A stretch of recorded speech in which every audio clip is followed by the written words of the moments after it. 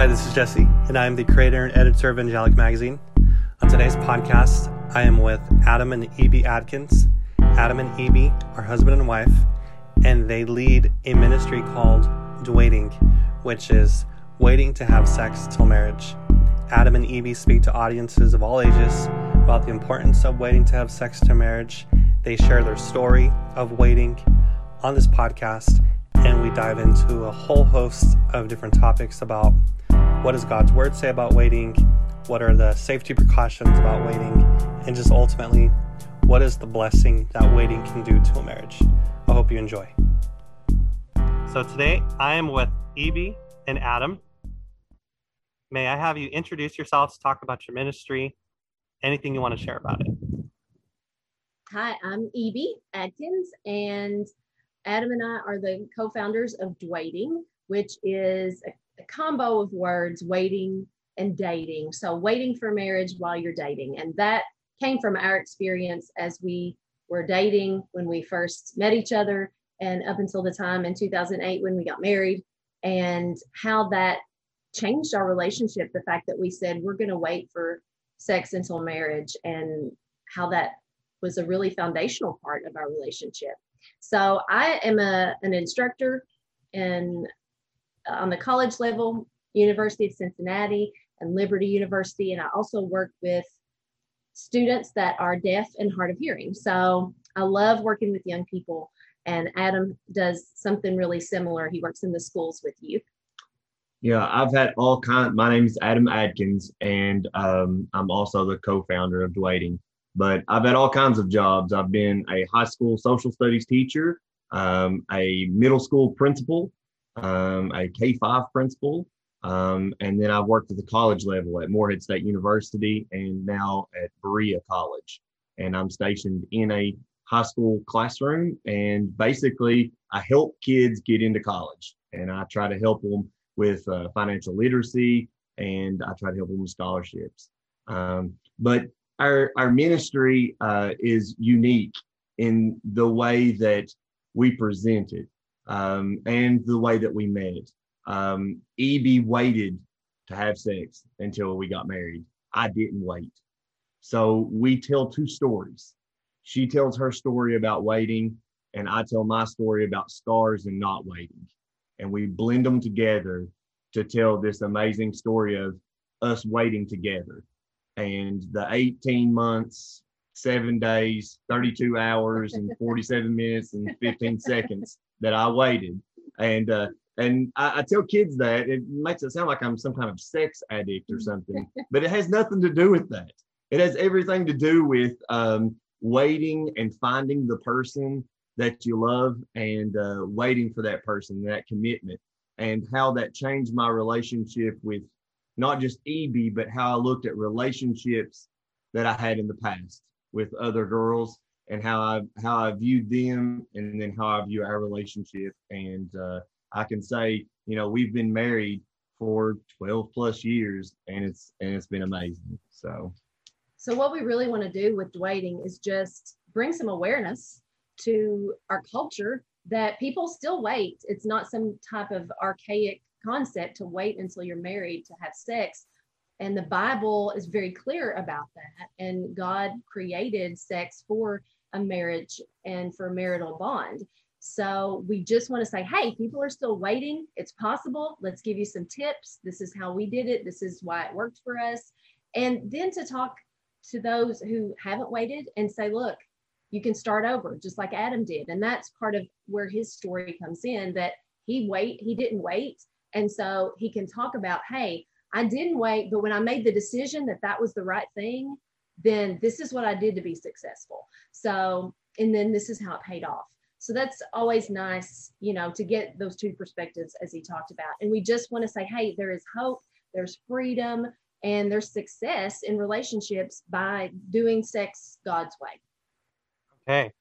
So my first question that immediately came to mind when you even approached me about doing this, why are you passionate about this? Most people are passionate about like human trafficking, other things in ministry.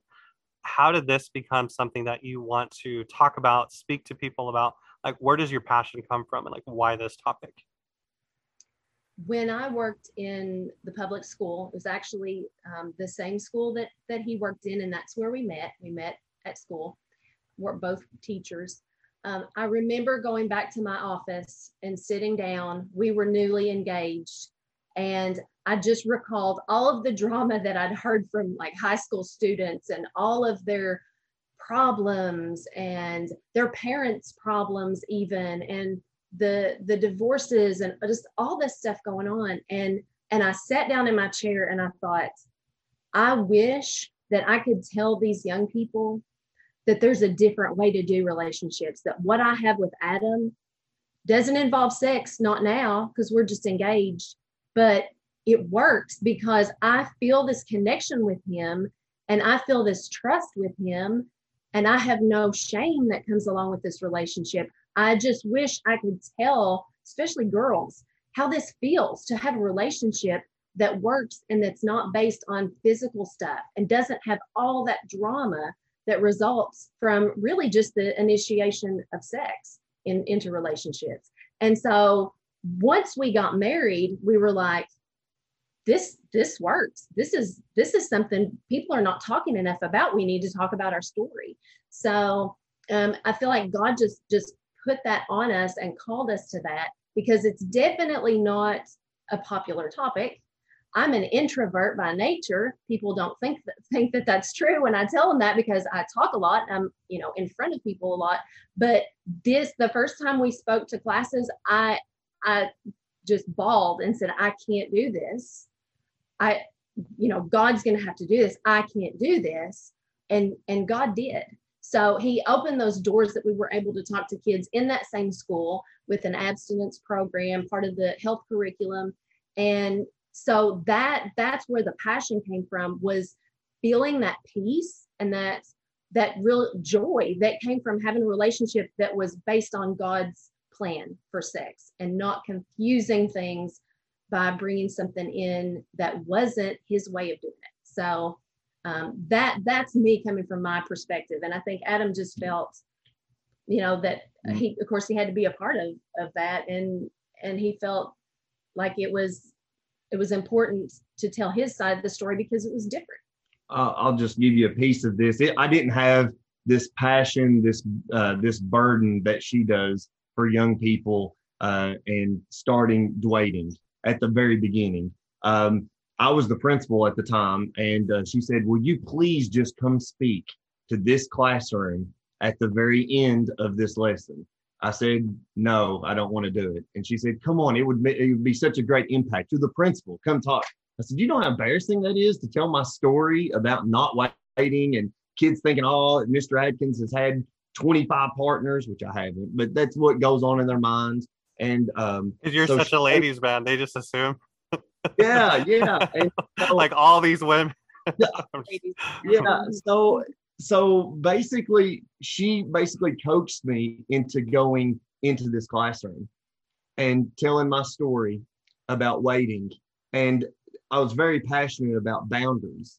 And we'll get into that here later. But I talked to kids about boundaries and how there was no girl that ever set up boundaries in a relationship. It was never spoken. I got whatever I wanted. If I put my hand on her thigh, I could take it anywhere I wanted to take it. So there was never a boundaries talk.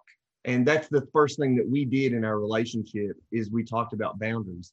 But my passion came from the first time I spoke to those kids, they were laser focused. I've never been in a situation to where kids were hanging on every single word. I was the principal of the school and I had them captured because kids want to know this.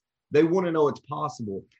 Something that I tell kids in Gear Up right now is if they can see it, they can be it. So in rural Appalachia, kids don't see doctors, lawyers, their parents aren't lots of times these successful members of the community. So they don't see lawyers, they don't see doctors firsthand. They don't go spend the night with their friend and their dad is the county attorney. They don't see that. So kids have to see that it's possible, that you can wait to have sex until you're married. And then they have to see success. And so in our youth group, I mean, it's success story after success story after success story of the kids that waited. And they've got their testimonials on our website. We asked them to write testimonials, and they waited all the way to the end, and they have phenomenal relationships, and they're still married to this day. So that's where my passion comes from, is boundaries, number one, but number two, I was hooked the moment I had these kids and I've captured their attention. It was so exciting. Okay.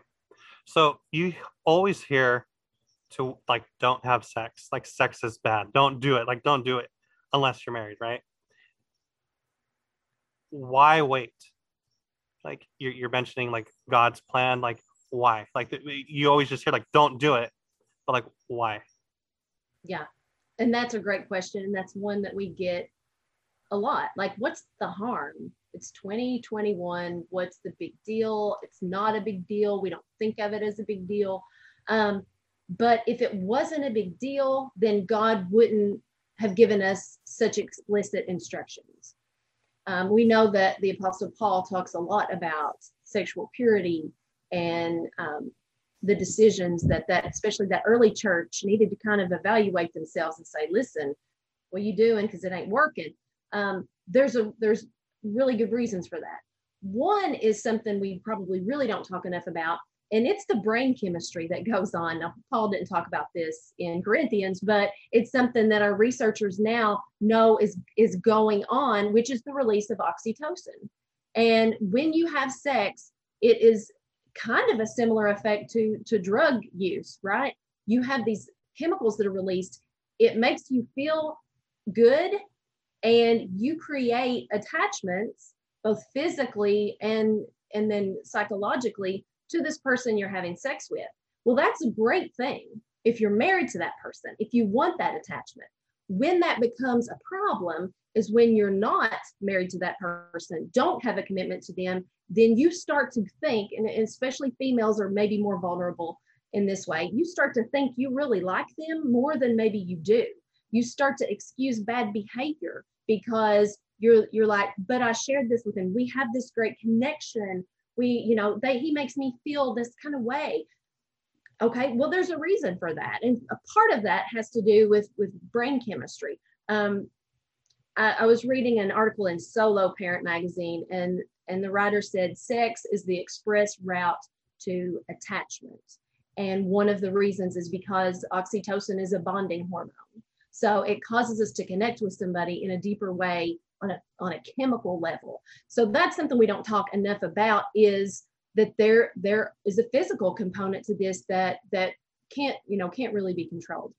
The emotional side of it, we know also, sex is not just a physical act. It's an emotional experience. And when you have sex with somebody, you're becoming vulnerable. You're becoming, again, more connected with that person. And I would say to young people, you're inviting a lot of drama into your life if you're having sex with somebody, because they can and often do use that against you to control you, to make you do what they want you to do, to even keep you kind of under their thumb, so to speak, so that you will be what they want you to be. So you lose some of your power, you lose some of your control. And the same reasons that I would say, hey, don't use drugs is the reason I would say don't have sex, because you're in essence potentially becoming a slave to something or someone else, because you lose that power and you lose that control. So all of those reasons, besides that God says to don't, right? We know that, but he had reasons why, and maybe he didn't spell it all out exactly, but we can look around and see relationships that have been ruined because sex or unfaithfulness was introduced into the relationship.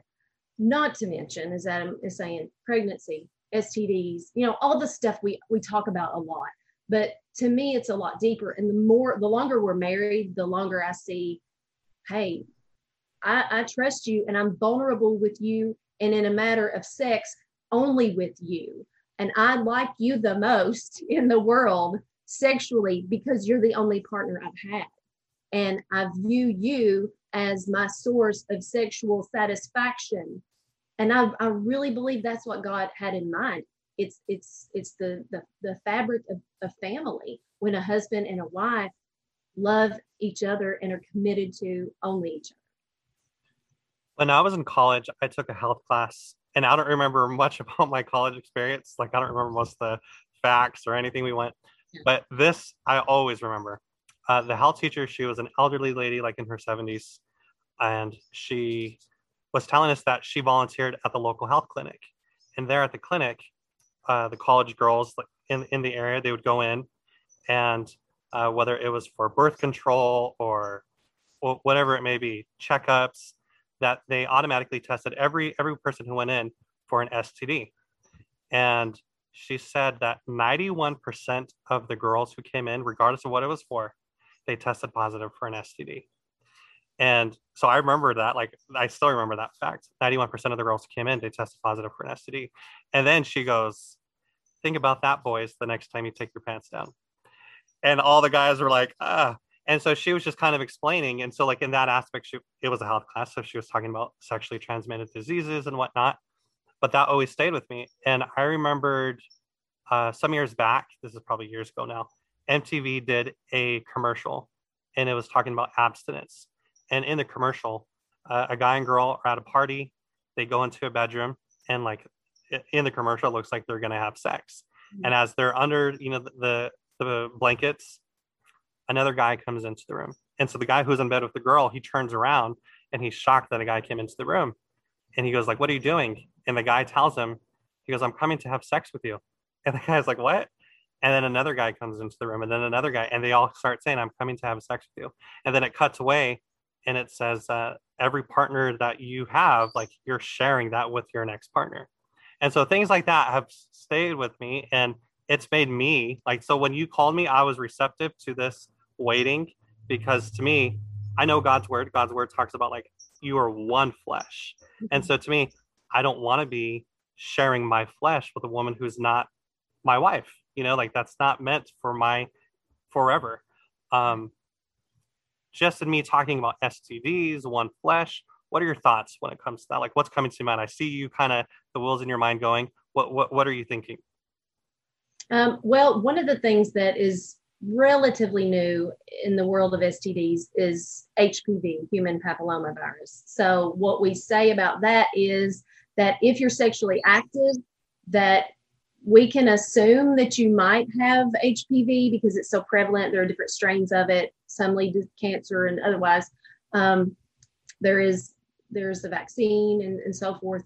But that's something that can often go undetected, and it's becoming really popular. So when you said 90-some%, I'm not sure if that's an exaggeration or that was a scare tactic, but I do know that with HPV in the discussion, that the number of STDs are going up, and people don't know they have them, and so they're passing those around. Yes, and I would say for sure, it's kind of like I've been there, done that. When somebody is having sex with somebody that has already had sex with other people, so they not only perhaps have things that, like, microorganisms that live in the vaginal walls and stuff. I've heard all of these different things, but to me, the biggest part is sometimes an STD will be the least of your worries if you have all of this emotional stuff going on. Now, that's me from a female. From a guy's perspective, you may be like, I don't want the hurt,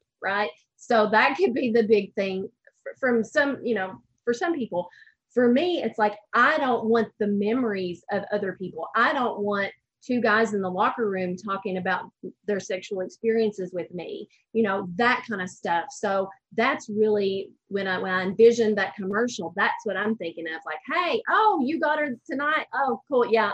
You'll have a good time. Or you might want to think again, and those discussions, the locker room conversations happen. And I've seen girls just destroyed because somebody's talking about them because they've had sex. Somebody is spreading that picture around and passing that picture around that they said, oh, honey, no, just send it just to me. And so it just can create such emotional havoc. And I think that as a female, that's my worry. Of course, there's pregnancy as well. And yes, there are STDs, but there's so many factors that come into play when you're talking about sex, which again is another reason that God says, listen, have sex inside a marriage. This is my gift to you, but there are boundaries and reasons why I say this. You have anything to add to that, Adam? Anything you want to share, or? Oh no. I would say that the emotional side is not the side that guys really think about. I just echo that. I know of girls in college that were known to have STDs, but we're beautiful.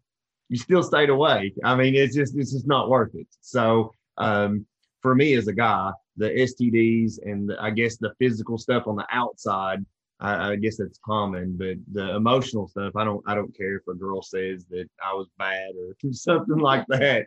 But as in them having STDs and things that I'm going to have to deal with at the health department, that's a big deal to me. So is your audience for your ministry, is it high school age? Is that the general audience, or is it everybody? You want me to add this? Okay, so it's everybody. Okay. Actually, I mean, we speak to teens, I guess 12 years old and up, in the middle schools and high schools. We also speak to college audiences. We've been to Moorhead, those types of audiences. I mean, as I was telling Evie, my dad is widowed, so I even gave him the sex talk. So I had to tell him, I was like, Dad, I know you're widowed, and yet again, it's weird for me having this conversation with you, but you can't go around just having sex with random women. And so I had to have this sex talk with my dad, which was kind of awkward and weird, but he's, I don't know, 63 years old. So 63 to 12. So. Okay. And we say it's never, when we talk to parents, we say it's never too young to start having conversations. I remember the earliest conversations that my parents had with me were, marriage is special. A husband and wife have a special relationship. And when I was very young, that's all I needed to know until I started having questions, and then they would give me every answer. My dad was very promiscuous. My mom waited for him until they were married to have sex. So they also have kind of the opposite story. And so they both openly shared that with me and my brother, and both of us waited for marriage to have sex. It just was one of those non-negotiables that we knew was going to be the best thing in the long run. And their stories kind of testified to that. And they've been married 40 plus years now. So it worked for them. So if you wouldn't mind sharing each of your stories, because I think a lot of people, they hear like, don't do it. They know like, okay, pregnancy, whatever, God's word says not to, but still people are curious. So if you wouldn't mind like sharing your actual like own experiences of waiting, like whatever you feel comfortable sharing, I think that could resonate with someone, because I know people who will be listening to this will be people in their 20s, 30s, 40s. And obviously if they're going to click play on waiting, it's because it's something they're thinking about. So like, what would you just say to those people who are listening to this? Well, I would say you do not have to be a Christian to wait, but it definitely helps, because you have a supernatural source of strength when you have Christ. And I think that was a really big part of our success in Dwaiting. But for me, I was saved when I was 11 years old. I felt this condemnation. It was a very sudden thing. I'd been raised in church, but God spoke to me and said, you will go to hell if you die. And so that was the time that I just recognized I'm a sinner. So up until that point, I was just kind of a kid living my life. And at that point, I knew now I'm responsible for my sin. And so I committed my life to him. And so that was part of my decision making, was what is my commitment to Christ? What does the Bible say? So all throughout high school, college, and so forth, I didn't date a lot, but I always knew that was just a non-negotiable. So when I met Adam, I was like, oh, he's cute. Now what? So in the very beginning of our relationship, we had a conversation that I initiated about what was going to happen with the physical part of our relationship. he tells the story better than I do because I think it might have been a little bit traumatic for him. But that to me was a huge part of our success is we brought it out on the table in the beginning and said, hey, we've got to make some decisions. What are the boundaries of our relationship? And so I have to just credit my success with that my parents talked to me early and often about sex, answered all the questions that I had. I always felt very comfortable coming to them with questions. I learned from my dad's mistakes. I looked up to my mom's example of waiting and overcoming temptation and making good choices. So when it came time for me to actually have to make that choice and I met Adam, it was kind of like a no-brainer. So now from his perspective, I think he hadn't really thought as much about those things. And his salvation story is also different from mine. Yeah. So basically, I was raised in church. My stepdad was a pastor. I knew the Nicene Creed. I can quote scripture, but having it in your head and having it in your heart are two completely different things. So what I tell kids is I have this kind of like weird experience because I had all of this knowledge, but I really never felt called. And I had to go to church. And when I went to church, I was good. But then when I wasn't at church, I wasn't great. But I was viewed as a moral kid, a great kid. But in God's eyes, I wasn't saved. So I never fully committed to him. Like most guys, my weakness was females. And I didn't have sex with like a ton of girls, but having it with just 2 or 3 is enough to commit that sin. And basically my experience in waiting was all the way up through high school. I basically got what I wanted. If I went on a date with a girl, one thing led to another. And if I wanted to have sex, we had sex. If I just wanted to make out, we just made out. So that all happened from high school into college. When I graduated from college, I got my first job as a teacher at Menifee County High School. And I met Ebie, and everything just really changed for me because I was very intrigued by her. At first, I thought she had a kid, which was kind of weird. But I was like, oh gosh, she's got a kid. I even came home and told my mom, I was like, I think I like this girl, but I think she has a kid. And that was just like a no-no for me. But anyways. Wait. Why did you think that? Well, she talks about her students like it's her kid. And she can't, the first time I spoke with her, she said, yeah, I've got a little one over at the preschool. And I thought she had a kid. So when I went home, I told my mom, I was like, and mom, I was 24 years old, just getting a job. My mom's probably freaking out. And she's like, she's got a kid. And I said, I think so. I said, I think she's got a kid. So I was even thinking about going on a date with her, even when she had a kid, because I was so intrigued with her. Not just because she's beautiful, but she was smart and she was very caring. And I could just feel the Holy Spirit just when I was around her. And I wasn't saved at the time. So we met, and I remember, and I tell the kids this, and this is where you kind of capture them really, is when we start talking about our dates. And I remember knocking on her door, and she said, yeah, come on in. And I said, oh, looks like I'm not even going to have to buy this girl dinner. Because I was thinking that, yeah, come on in. We're going to get busy, So she invited me into her apartment. She's like, yeah, sit on the couch. I'm like, oh, great. All right, let's sit on the couch. And so we sat on the couch, and she said, listen, she said, I'm a Christian, and I just want to make sure we're on the same page before we go out. I've got some kind of lines that I don't really want to cross. And she kind of called them the bathing suit boundaries. And I said, what do you mean? She's like, well, anywhere a bathing suit covers, I really, really don't want you to touch it.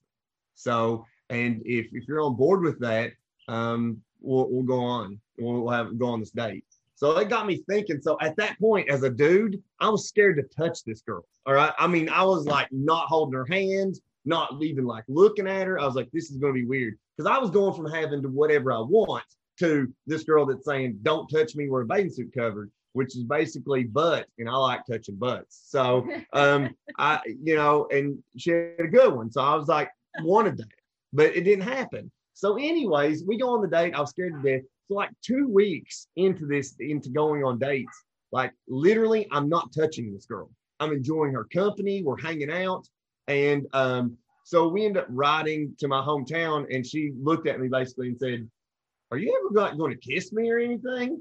And I was like, I didn't even know that's possible, right? So anyways, that at that point, things really started to really gel and jive for us. At that point, I saw what she had, and I ended up getting saved in a elementary school parking lot. So I gave my life over to the Lord, and I really changed. And for that 18 months, 19 months that we dated, well, I waited, and it was tough. The listeners out there, if you've already had sex, you've just let Satan know your weakness. You've let him know, hey, this is how I can get this guy. And so I let him in, and he knows my weakness, even though I was forgiven in God's eyes, and that was washed away. It didn't go away with the human flesh. That still, that human flesh is there. And I talk to kids about scars, but I waited 18 months, 19 months. And I remember on our wedding day, when we got in the car, I literally gave her a high five like I was some type of sex addict and said, I made it, and almost started crying. Because because it was that hard for me. It was that hard for me. And it was something that was important to me, because I wanted people to know that, and students, adults, that you can do it, you can start over. And we did it for a reason and a purpose, and that was God's purpose, and I think that's his purpose for our life as well. I will say this though, Jesse, that I would never have went out with him if I didn't think he was a Christian. So my cousin Lori did some research on him, and everything that we could find, me not having really known him and not knowing a lot of people that knew him, but trying to do as much research as we could, everything pointed to that he was a Christian. His stepdad was a pastor. He went to church all the time. He was a church camp counselor. Yeah. He had all these great things on his resume because she looked at it. Did she really look at his resume? Yeah. Oh wow. Okay. Because I didn't want to like him if he wasn't a Christian, because that would have been us being, unequally yoked, and I just didn't even want to like him to begin with. But I think it was one of those things where he had Jesus in his head, but he didn't have him in his heart. He hadn't really been transformed. So I did give him a chance, thinking that he was a Christian, or at least having good hopes that he was. So I say that because I never advise young people to date somebody that's not a Christian, because generally one of the two of you are going to influence the other, and it could be that they're going to influence you. And so you want to be careful about that, because you might, as I told a friend of mine the other day, you might accidentally fall in love with them. You're just like, oh, they're just cute, or I just want to go out with them. Yeah, but you might fall for them, and then there you are. And so you have to decide, when this person is not serving the Lord, am I going to go walk with them, be one with them, if it gets serious. So it's always a scary thing, I think, to date someone that's not following Christ. So I have a question for you, Ebie. You said that when you brought him into your apartment, or he said that when you brought him to your apartment, that you just kind of laid the, what would you call them, rules? What would you say? Boundaries. Okay. Boundaries. Where did your confidence come from to be able to do that? Because that's something like, so Adam was saying that if you put his hand on a person's thigh, like there was no boundaries. So for you to actually like, this is the boundary, where did that confidence come from? Because I don't think a lot of people have the confidence. I think it comes down to a confidence issue. So where does your confidence come from? I'm going to try to say this without being emotional, but I think a big part of my confidence, and I wasn't super confident, I just knew that had to happen. But I think a big part of it was that my dad had always been that model for me of what a guy should be like, and how a woman should be treated. And he always told me, you're smart, you're beautiful, you're all these things. And he didn't say it in a way that was, oh, I need to give you your affirmations for the day. He is totally not like that. He's not that kind of person. he would say it very naturally. Oh, you are so beautiful and you look like your mother. And to have that from the most important man in my life besides the Lord, that let me know that I was worth somebody who loved me, cared about me, respected me, talked about me highly, tried to lift me up. And so if Adam wasn't that person when we met, I did not want to waste any more of my efforts and time thinking about him. I just wanted to pull the Band-Aid off and move on and be like, well, he was cute, but oh well. And so I knew that if he was that kind of person like my daddy, then he would do just what he did and say, oh, okay, well, I understand, I get it. I get what you're saying. Okay. Okay, I agree to that. And he wasn't super on board with not touching the butt, because that was like a negotiation at one point. He's like, can I just touch the butt? I know that I can't touch, I can't touch you anywhere else, but what about just touching your butt? And I was like, let's talk about what I like to call the slippery slope. And so then we had a slippery slope discussion, and he was like, you're right. So coming from a place of knowing what it's like to be respected, I was not going to settle for any less with somebody I was going to date. Okay. Well, just to add to that, Jesse, that's one of the things that I always end with the girls. I said, girls always want to know if the guy loves them and truly cares about them. I tell the girls, there's a great way that you can find out. Have that boundaries talk with them. Say, hey, these are the places you can touch me. These are the places you cannot touch me. Go out with them. If they keep pawing at you and trying to get you to push those boundaries, they don't love you. They don't care about you. They want to have sex with you. And then you'll know every single time that he comes over to see you, you'll know he wants to spend time with you, not with your body, with you. He wants to get to know you. He doesn't want to just have sex with you. Because I had to reflect on all of the girls when I went over to their house. I started thinking, did I really like them? Did I love one of them? Did I care about them? Or did I just really enjoy having sex with them? And it came down to, I just probably just liked having sex with them. Okay.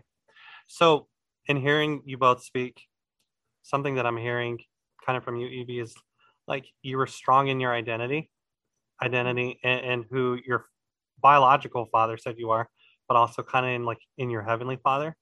Something that I've heard from girls that they've said that they felt like they needed to have sex with their boyfriend or a guy they're dating because they didn't want to be rejected. They didn't want him to leave her. They didn't want to be abandoned, kind of a thing. So they just kind of went with it. But for you, you were almost willing to face that rejection because you knew you had your standards. Like you felt like you knew what you were worth. So can you speak to that, to just kind of a person's worth in the sight of God, specifically in their sexuality? If that makes any sense? Yeah. So I always think about that when a young person says, well, they say they'll love me, or if I really love them, we'll have sex, I'll have sex with them. I think that you can't buy something at Walmart that Walmart doesn't sell. So you can't get love, acceptance, and all those things that really, that's what you're looking for, validation with this person. You can't get that from sex. Sex doesn't offer that. Sex can support that if it's already there. It can facilitate that. It can improve that in a committed relationship, but it can't give you that. So I think that's the place to start, to say you're looking for something that you can't get with where you're looking. And as far as identity goes, if we will look to our identity in Christ and not another human, then we can find peace. Because if I'm counting on Adam to validate me and say, well, you are important and you are valuable, then I'm looking in the wrong direction. He can't always do that. Some days he's going to be really aggravated at me because I'm annoying sometimes. So, and you're not supposed to say, shake your head or say that that's true. I'll just straight up. Okay, just don't move. Right. So, if I'm looking to somebody else, then I'm codependent. And if you're ever codependent in anything or anybody besides the Lord Jesus, you're asking for trouble, because other people will let you down. We don't mean to. Other people don't mean to let you down a lot of times, but we do, because we're human and we have our own issues that we're dealing with. I was talking with a girl this past week who said, I was a mistake. I'm just worthless. I'm useless. I don't do anything right. And so I think there's a lot of that in our culture. And I do feel like it's because they don't really have another person to help them see that they are valuable. But more than that, they don't find their identity in Christ. They are looking solely to other people to like their Facebook pictures or tell them that they're great or whatever. And so we're not looking in the right places to find our identity. And it's easy to say, find your identity in Christ and the Lord will give everything to you that you need. And that's true, but it's hard because Jesus is not here anymore in flesh and blood. And we have other people that are here in flesh and blood. So we need that. So this is where I say, as Christians, we can be that connection and to show Jesus and to be maybe just that one comment in a day for that person who is searching for who they are, and to say, look, I found who I am, and it's Jesus. He gives me that mirror to look at and say, oh, you're messed up, but I complete you. I am everything. So I hate that quote. I think it's from Jerry Maguire, where she says, you complete me. No, he don't complete you. Not even Tom Cruise can do that, right? It is just Jesus who makes you complete, because we are fallible humans. We are not going to get it right. Adam cannot be everything I need for him to be. And sometimes we get really upset at other people because they're not what we need right at that moment. But it's not their fault, because we need to go to the Lord, which is where our needs are really met. And sometimes that takes a little practice to say, I'm not going to look for somebody else to make me feel complete and to feel whole. I'm going to get in the scriptures. I'm going to study. I'm going to read. I'm going to try my best to communicate with Jesus today and know that he's going to do something that is literally out of this world and supernatural. And he can make me feel and think differently about this situation that I feel so desperate about, or about myself. We have a lot of anxiety and depression in our culture. I was talking to a lady about that today, and I think it does go back to, where's your source of strength?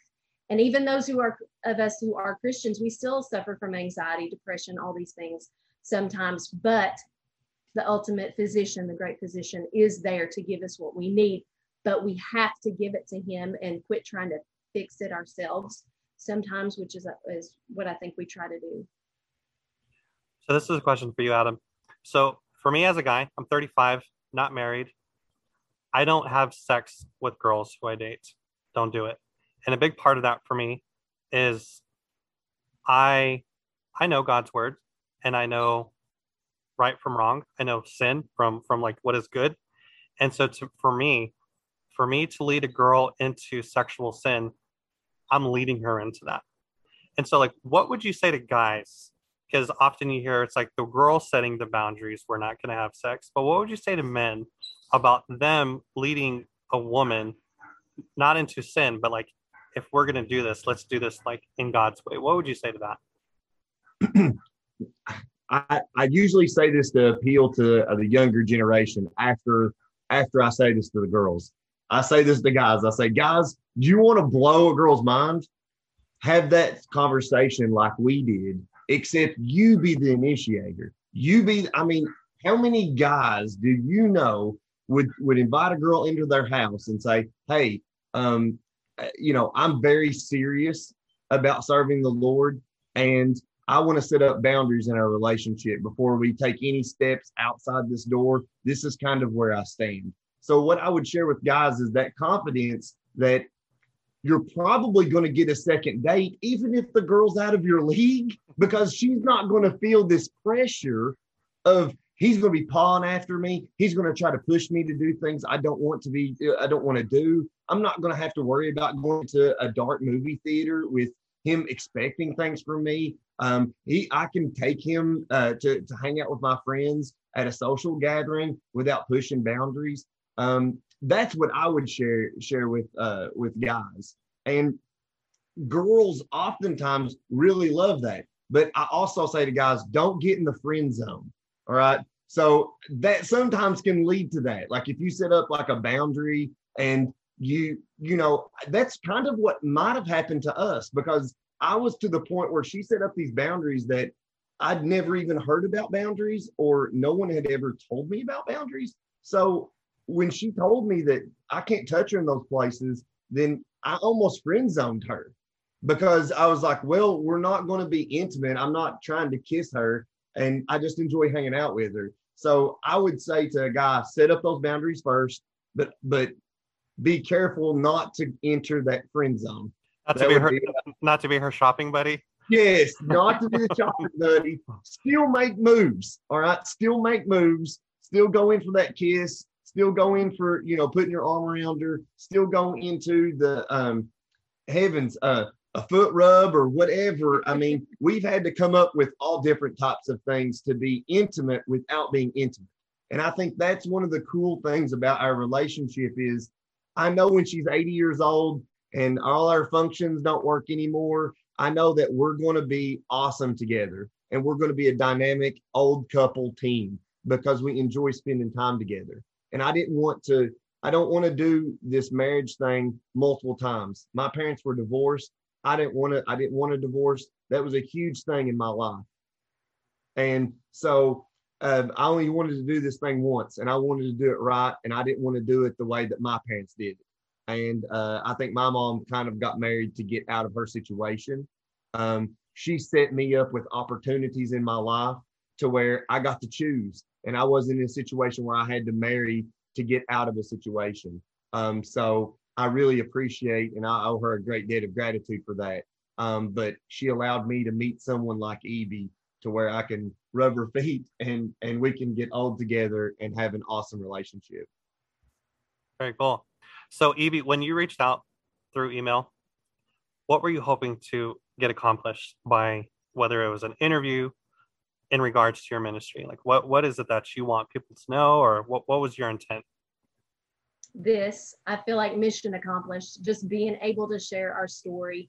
And COVID sort of brought things to a halt for so many people in ministry, because we're used to getting up in front of a group, and without being able to do that, it was like, but this story, it needs to be shared. So I loved Angelic Magazine, and I thought, that is a perfect platform to open this conversation up. So just having this discussion, I feel very pleased that, if one person hears this and it encourages them, or maybe causes them to think about their decisions, then mission accomplished. So I'm going to pry a little bit, if you don't mind me prying. Sure. If you can be as vulnerable as you want, what are the benefits that you have found in your own marriage of waiting? For a guy listening to this, thinking like, should I wait? Should I not? For a girl who's been waiting, like, I don't know. Like, what have you personally experienced? What is the fruit of waiting? I will tell you what we personally experienced, but I will throw out also that there is some pretty good research that shows that couples who wait to have sex until marriage are happier overall than couples that don't. Also, the divorce rates are lower. So there's some good, solid, just scientific data that kind of supports the idea. But for us, Adam is the best sex I've ever had. So I look to him to, oh my gosh, to be that source of sexual gratification. And I don't have any other memories of anybody. And to me, that's a huge thing, because I can actually be vulnerable with him and know that I'm safe with him, because not only do I share my body, but it's my emotions. It's the essence of who I am. And so just being safe in that, and the bond that comes through sex has been huge, because I see him different than I do any other person in this world. And it's because that sex is a big deal. We started our talk by saying, a lot of people say, oh, it's no big deal, but it is a big deal. And I think it can really solidify a relationship. So looking to him solely as a person as the person that's going to satisfy any of my sexual needs or wants, to me, that's really huge. I feel like it makes us a stronger couple. It makes us closer. And I think it also helps us with something like infidelity, because if he's exclusively looking to me for his sexual needs to be met, then we're much more likely to stay together. So, and just simply making the decision that, hey, this person that I'm married to is the only person I'm having sex with, it again takes off the table all these other options and all these, all these other looking at anybody else and all these other temptations or thoughts. It's like, it's not a thought. I trust him completely because he knows that he can find that in me. At least I think he does. One of the, to add, I echo everything she just said. To add to that, I would say waiting was the hardest thing that I've ever had to do. And that sounds crazy. That by getting whatever you want and then stopping, it was almost, I won't say like a drug addict, but it was like a mini addiction. And so I felt that right now, one of the fruits is that I think we can accomplish anything together. I think anything is possible for us to accomplish because waiting was that difficult for me. I know it sounds so crazy. But what was so difficult? What was the difficult part? Yeah. If you can see her, she's really beautiful. Was just the obviously guys have a natural urge, but the most difficult part was not having what you want and it's right there in front of you. But it became easier, and I think I can only do it with the Lord's help. I really do. I think that's the only way that I could have that I've accomplished this was with him. But it was just so difficult because we wanted to be around each other so much, and I mean we would stay up and we had strategies, and we even talked about that, like strategies on like what we would do so we wouldn't have sex, or so we weren't going to, but what we would do to keep us from that temptation. So like making sure like all the lights weren't out, making sure that we weren't like laying on top of each other, like watching movies and things like that, making sure that the door was always unlocked to where anybody could walk into her apartment at any time. So we could get quote unquote caught doing something. And we did these things just to help us.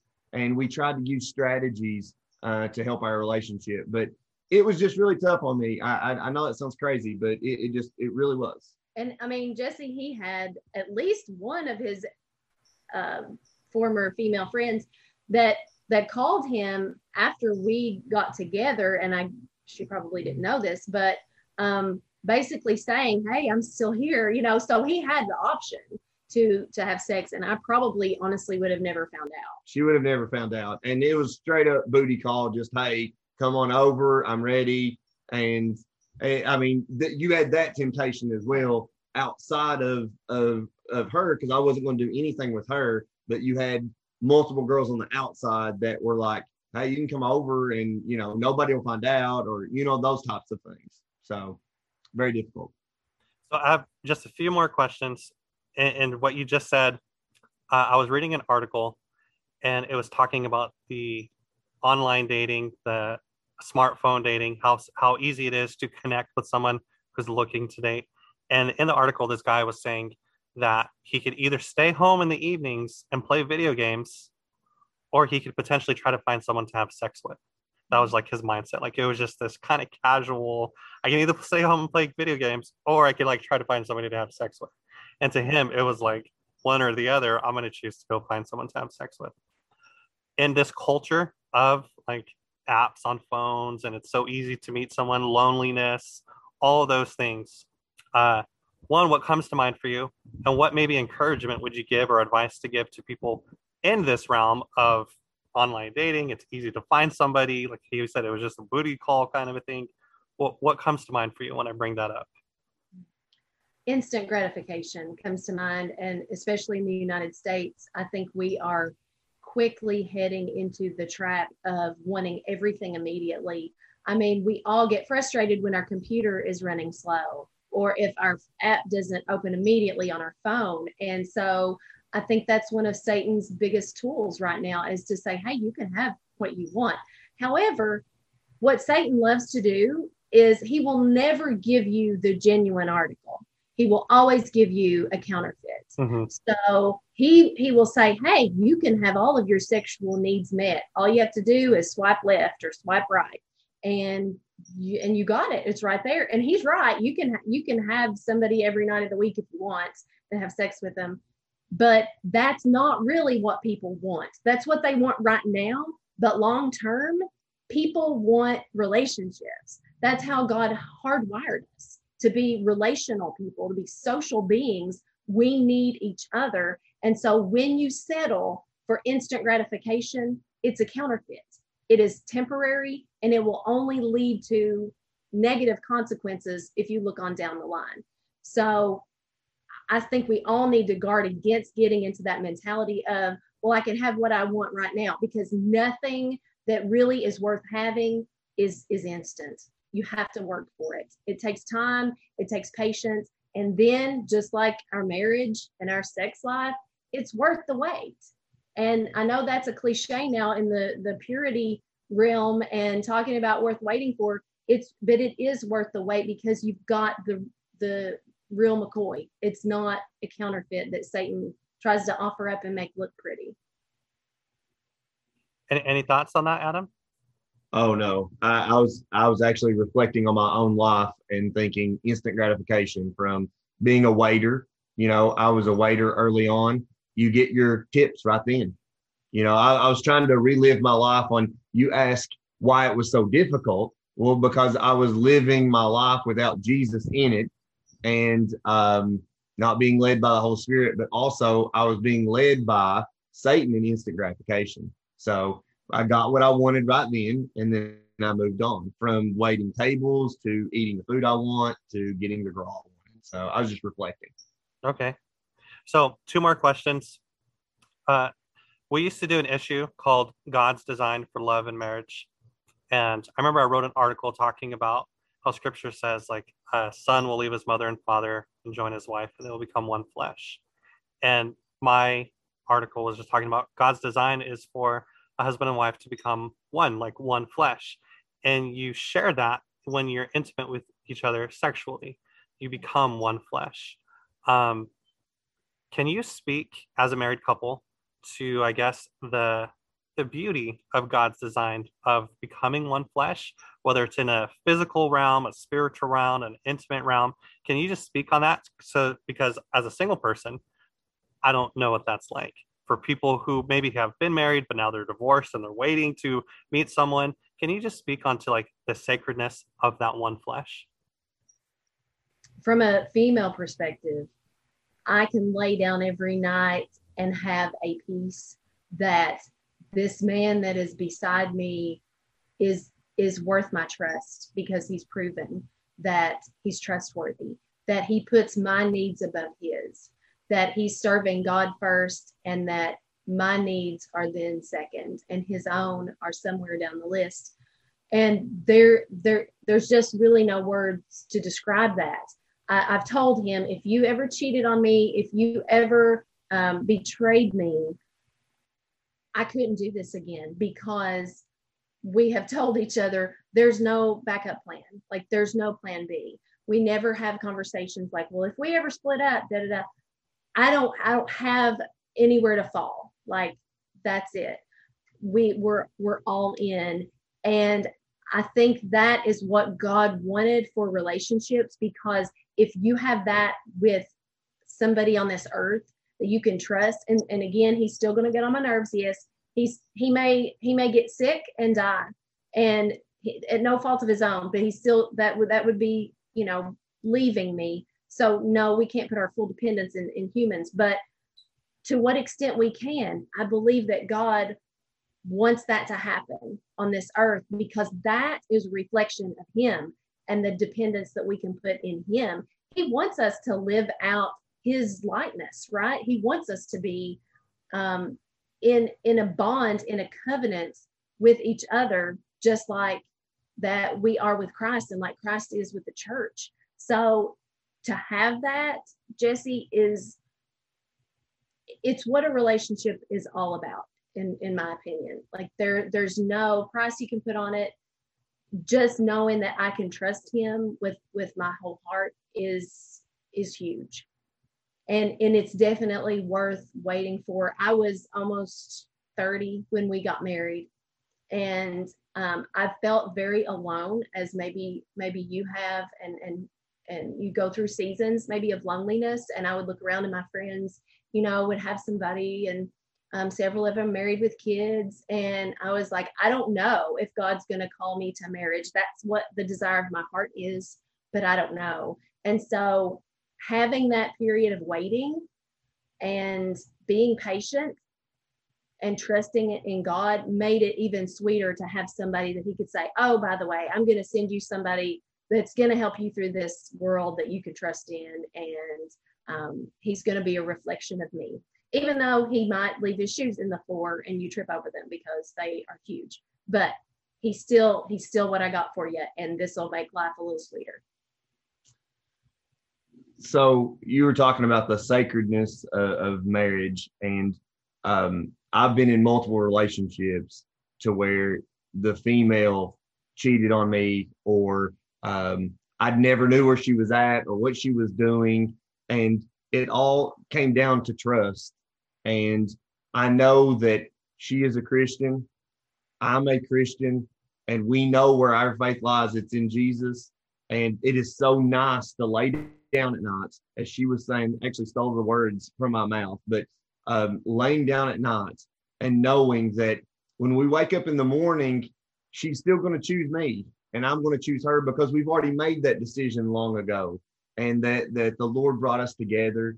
And I do put enormous pressure on myself, and I still feel unworthy at times, even being married to her. And I tell her this sometimes, but she's a homecoming princess, the prom queen, a PhD, a very successful lady. And, here's me who's made these mistakes in life. And I know that that's been washed away in God's eyes, but it's just so nice to know that the Lord had paved that way, and put her in my life, and he knew just what I needed. And one thing that is so crazy, and Ebie needs to tell this story about how God works, because she waited so long for me, and it's just so crazy that she's saying that she waited for me because I was off doing whatever. But tell the audience what your dad said about being a Disney. She was obsessed with Disney, but go ahead. Well, I loved Aladdin. Okay, Aladdin. So it came out in the 90s, and it was my heyday. And I was like, I love this movie. It's got such great music. And Aladdin he is great. And I just need an Aladdin, right?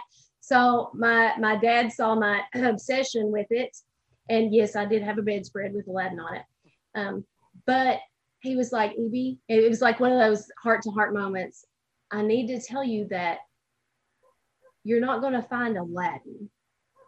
Okay, so it was like this moment. How old were you? I was probably 16, 17, something like that. So ready to date if possible, all this. And so I was like, I know, Daddy, it's just a movie, And so fast forward, when I met Adam, one of the first photographs that I was ever given by one of his friends was a picture of him. That's Aladdin? In a costume. Okay. Yeah. And he had done that for some type of an event, for a children's event, I think. And so I have Aladdin in the turban and all, and that's just kind of something fun that God does sometimes, to say, hey, I'm just going to throw this in and let you know I'm working in this. And, you didn't have the Aladdin, but you have your Aladdin. Okay. So it was just a fun thing that God did, to just say, okay, here you go. I'm just showing off now. Very cool. So my last question for you is, what is next for your ministry? What is next for you both? Anything you want to share? I think that COVID has forced us to start thinking outside of the box. I kind of assumed that when we started this, and again, it's been several years, but that people would just be knocking down our door saying, oh, please come and share your story. But something as tedious and sensitive as sex is not something that a lot of people like to invite in for, conversational. And even youth groups, like they want to know you personally before they're going to let you talk about something so sensitive. So it's been kind of a slow growth as far as opportunities, and it started to pick up, and then COVID hit.